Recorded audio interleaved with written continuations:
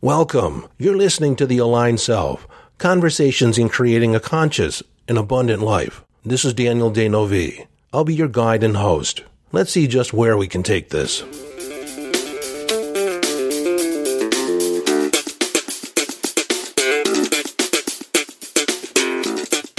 Hello, friend, and welcome back to the conversation and this Quotable Monday.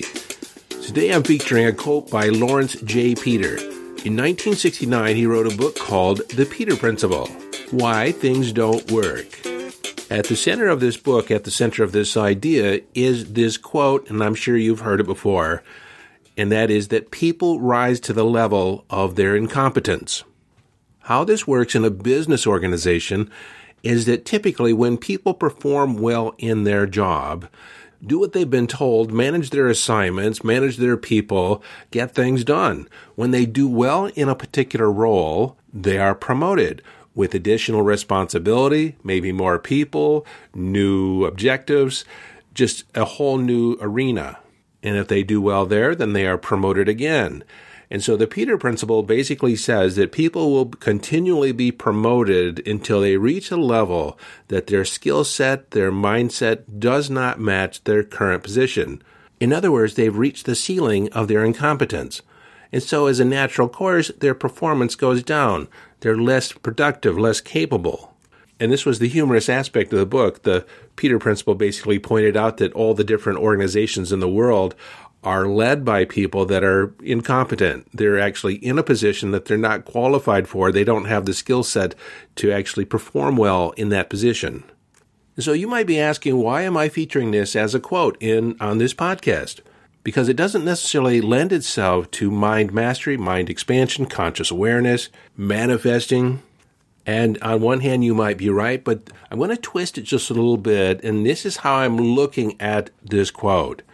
If people rise to a position of responsibility according to their skill level, their competence, and when they pierce that ceiling of competence, they are now in a realm where they have added responsibility, but they don't have the skill set. They may not have the belief system that actually supports them in that role. And so as I was thinking about this morning, that people create their reality until they hit the ceiling of their belief system. Or said another way, they actually hit the limits of their self-identity. And so what does that mean? If you have dreams and intentions, goals that seem just out of reach, you have hit the ceiling of your competence. And your competence is made up of your skill set, your belief system, your mindset. Skill sets can be learned, but it doesn't have so much to do with what you're doing, but more about what you believe and how you're being in the world. You see, in a business, when people reach a level of incompetence, the position that they're in is bigger than they're showing up. And how this applies to us personally, if our goals and intentions seem just out of reach, then we have hit an arena in which is bigger, or it requires us to play bigger than we currently view ourselves to be or how we're showing up. So what is required is that we be bigger. We be a bigger person. We be more expansive. We be the leader. And you might be asking, how do I do that? Well, the answer to that is so simple, you might miss it. And frankly, I've said it again and again in past episodes. It doesn't require any more education, doesn't require any more doing of things. All you have to do is be different. You be the cure. You be the solution.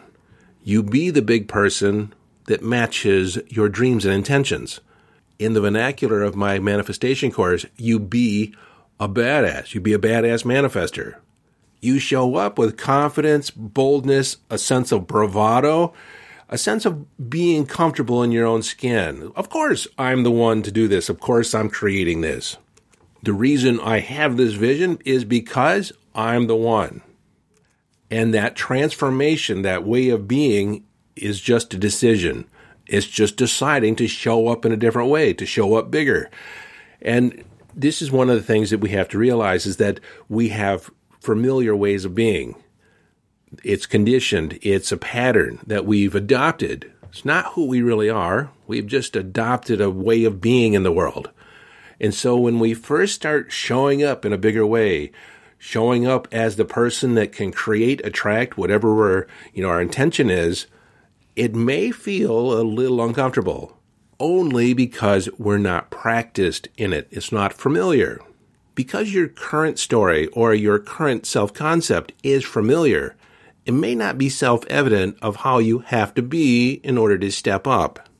So we ask the question, if I were the person that would attract this naturally, how would I have to be? What beliefs would I have to shift? What would I have to let go of? Because we always have to let go of some limiting idea.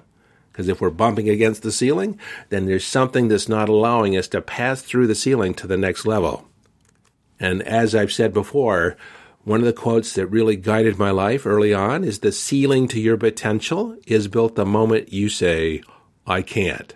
So in that regard, we're telling a story on some level that we're not enough, we're not smart enough, we're not capable enough, we don't have the right know-how. There's something that we're missing that keeps our intentions, our goals just outside of our reach. But what if, since we create everything, what if we just create ourselves differently? We show up as if we are the person. We act as if. We're not faking anything. We show up and act as if. We walk the talk the talk. Energetically, we align with being that person, as if we've always been that person. Again, my favorite quote from Shakespeare, to assume a virtue, act as if you have it not. The danger in doing this is that there is a pull from the old story. It wants to pull you back into the familiar. It will even say things in the interior of your mind. Your ego will say, well, that's not authentic. That's not who you really are. You'll have the sense of that you're an imposter. But that's just the ego playing the game that the ego plays. You have the misperception that who you currently know yourself to be is actually who you are. The truth is that who we know ourselves to be at any given moment is just a collection of knee-jerk, habitually learned patterns and responses to the world. It's not necessarily who we really are. It's just what we've learned to do. The way of being that we've adopted over time. And it's only there, that pattern of being is only there because we accepted it. We chose it. We said, okay, this is it. This is who I am. But no, you can be anyone that you want to be. This process of transformation, this process of expanding and becoming bigger is actually the whole reason why manifestation is such a powerful process in our lives as a human being, in the spiritual adventure. Because the real gift of manifestation is not in receiving the manifestations. The real gift is who do we get to be in order to be in alignment with those manifestations. And so the illusion is it's about the money, it's about the job, it's about the relationship. No, the real gift is who do we get to become in the process of manifesting, attracting along the journey. It is the journey. It is the epic adventure that we're really after. It's not the stuff. It's not the things. That's not really what manifestation is about. It's who can we become in the process. Knowing that any given moment in time, who we're being is not all that we're capable of. Our whole job as a creator is to become more, be more expansive, more expressive. You see, when we create an intention, and we don't necessarily create it, a lot of times we receive it. But there's this fundamental belief that I have, and a lot of people have, but you may not have, and you want to inspect or examine, and that is... And that is to understand that if a concept comes to your mind, if you have a goal or intention that you've been gifted, then it is achievable by you. But unless you believe it, unless you match your belief system to the fulfillment of that goal or intention, then it will always feel just out of reach. So what does it take to change a belief? Just a decision. I've talked about it before, but I'll say it again. A belief is just a concept of mind. It's not real. It's not a thing. Can't pull it out of your pocket, point to it on the floor, or hang it on the wall. It's a concept that you've adopted. You've chosen it. But if this belief is firmly rooted, you have a lot of evidence to support it. I will bring up the confirmation bias, because once we adopt a belief, once we adopt a hypothesis, an idea, our mind starts accumulating information and references that validate that belief. It's not necessarily true, it's that we make it true based on our observations. So how do we get around this? We entertain a different idea. And when we entertain an idea, it's just like entertaining a friend. We have them over, we entertain them, we give them nourishment, we have them sit on the couch, maybe watch a movie, but they can go home if they want. So when we entertain an idea, it's just for the moment. And we use our imagination. If I were to believe this, how might I move forward? Or said a different way, if my belief was in alignment with the fulfillment of my intention, what would be my next step? Again, it's all conjecture. See, it's not necessarily us. We don't have to tap into the old story. We're playing a game. If I had the belief, what might it be? How might I act that would be in alignment with the fulfillment of my goal and intention? At any given moment, you can be any way you want to be, any way you choose to be. It's not given by your past unless you allow your past to dictate who you're going to be in this moment. If you want to be loving, you simply be loving. If you want to be confident, then walk and talk in a manner that is confident. You don't need a story to reference. We typically do say, I'm not confident because my dad, criticized me a lot, and maybe he did, but big deal. It doesn't translate. It doesn't equal, just the fact that you were criticized at one point in time doesn't have to equal that you're not confident. You can be confident. I can remember I had a client one time that said that he was not confident at all, didn't experience confidence in any situation. I said, I don't believe you. And I responded to him, are you sure you are not confident about anything? There's nothing in your experience that has brought up the feeling of confidence? He thought for a moment and said, yes, I'm confident that nothing has showed up. It was then that I said, well, we now know you to be a liar. Surprised, he said, what do you mean? I said, you're confident that you're not confident. That confidence is an internal sense of certainty. And in that conversation, tapping into that inner feeling of certainty, that feeling of confidence, that was the beginning. Once we were able to tap into that feeling of certainty, that confidence that he was not confident, then we could actually map that feeling to other areas, because I just had him feel the feeling of certainty. So I know no matter who you are, in some aspect of your life, you are confident about something. You know what it feels to feel certain, to feel definite. So with nothing more than that feeling, you can begin walking around the room with certainty. Are you capable of walking from the couch to the kitchen? I most certainly am. Once you go to the kitchen and you find yourself a snack, can you find your way back to the couch? I most certainly can. How we express certainty is with our tone of voice. How we move with definiteness of purpose. We don't meander. We don't pretend we're lost. Sometimes my boys will meander around the house as if they're looking for something to do. They don't know what, they're dissatisfied with where they were in the house, and they walk into the living room or the kitchen and just kind of aimlessly look for something to grab their attention. That is not moving with certainty. But this is where I want to point out the psychic soma loop that we have as a human being.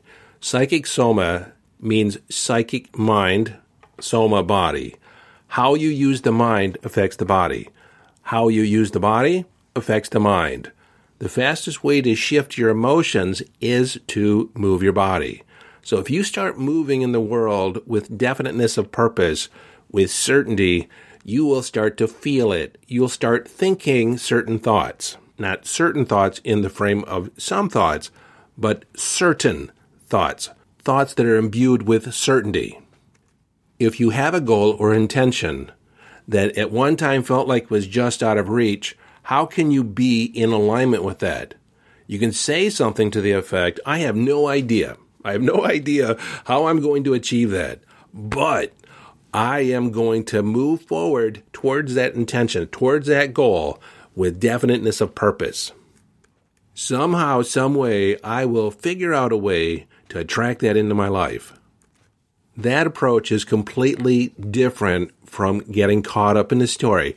I don't know how to do it. I don't know how it's going to happen. I can't see how I could get that amount of money. I don't see how I could get that relationship. That's being attached to the story of dysfunction. Or, in other words, it's living the story of your incompetence. Regurgitating and repeating all the reasons why you have, or all the excuses that you have on why something's not going to happen, on why you're not going to attract it, why you're not the person, it's the wrong time. See, we can create this story and we can live it, or we can be something completely different. You can be the cure, you can be the solution, you can be the one. So, my friend, if you find that you're bumping up against the ceiling of your incompetence, then what is required is a new way of being.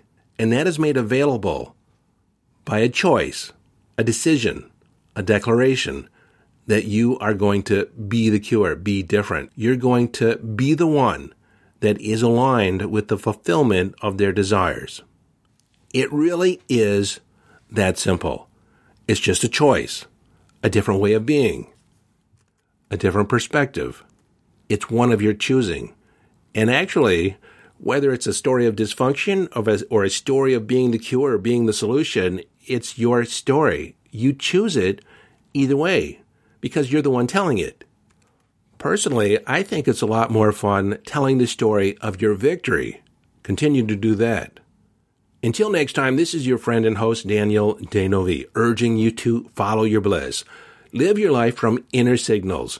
Be inner directed as you engage in the epic adventure.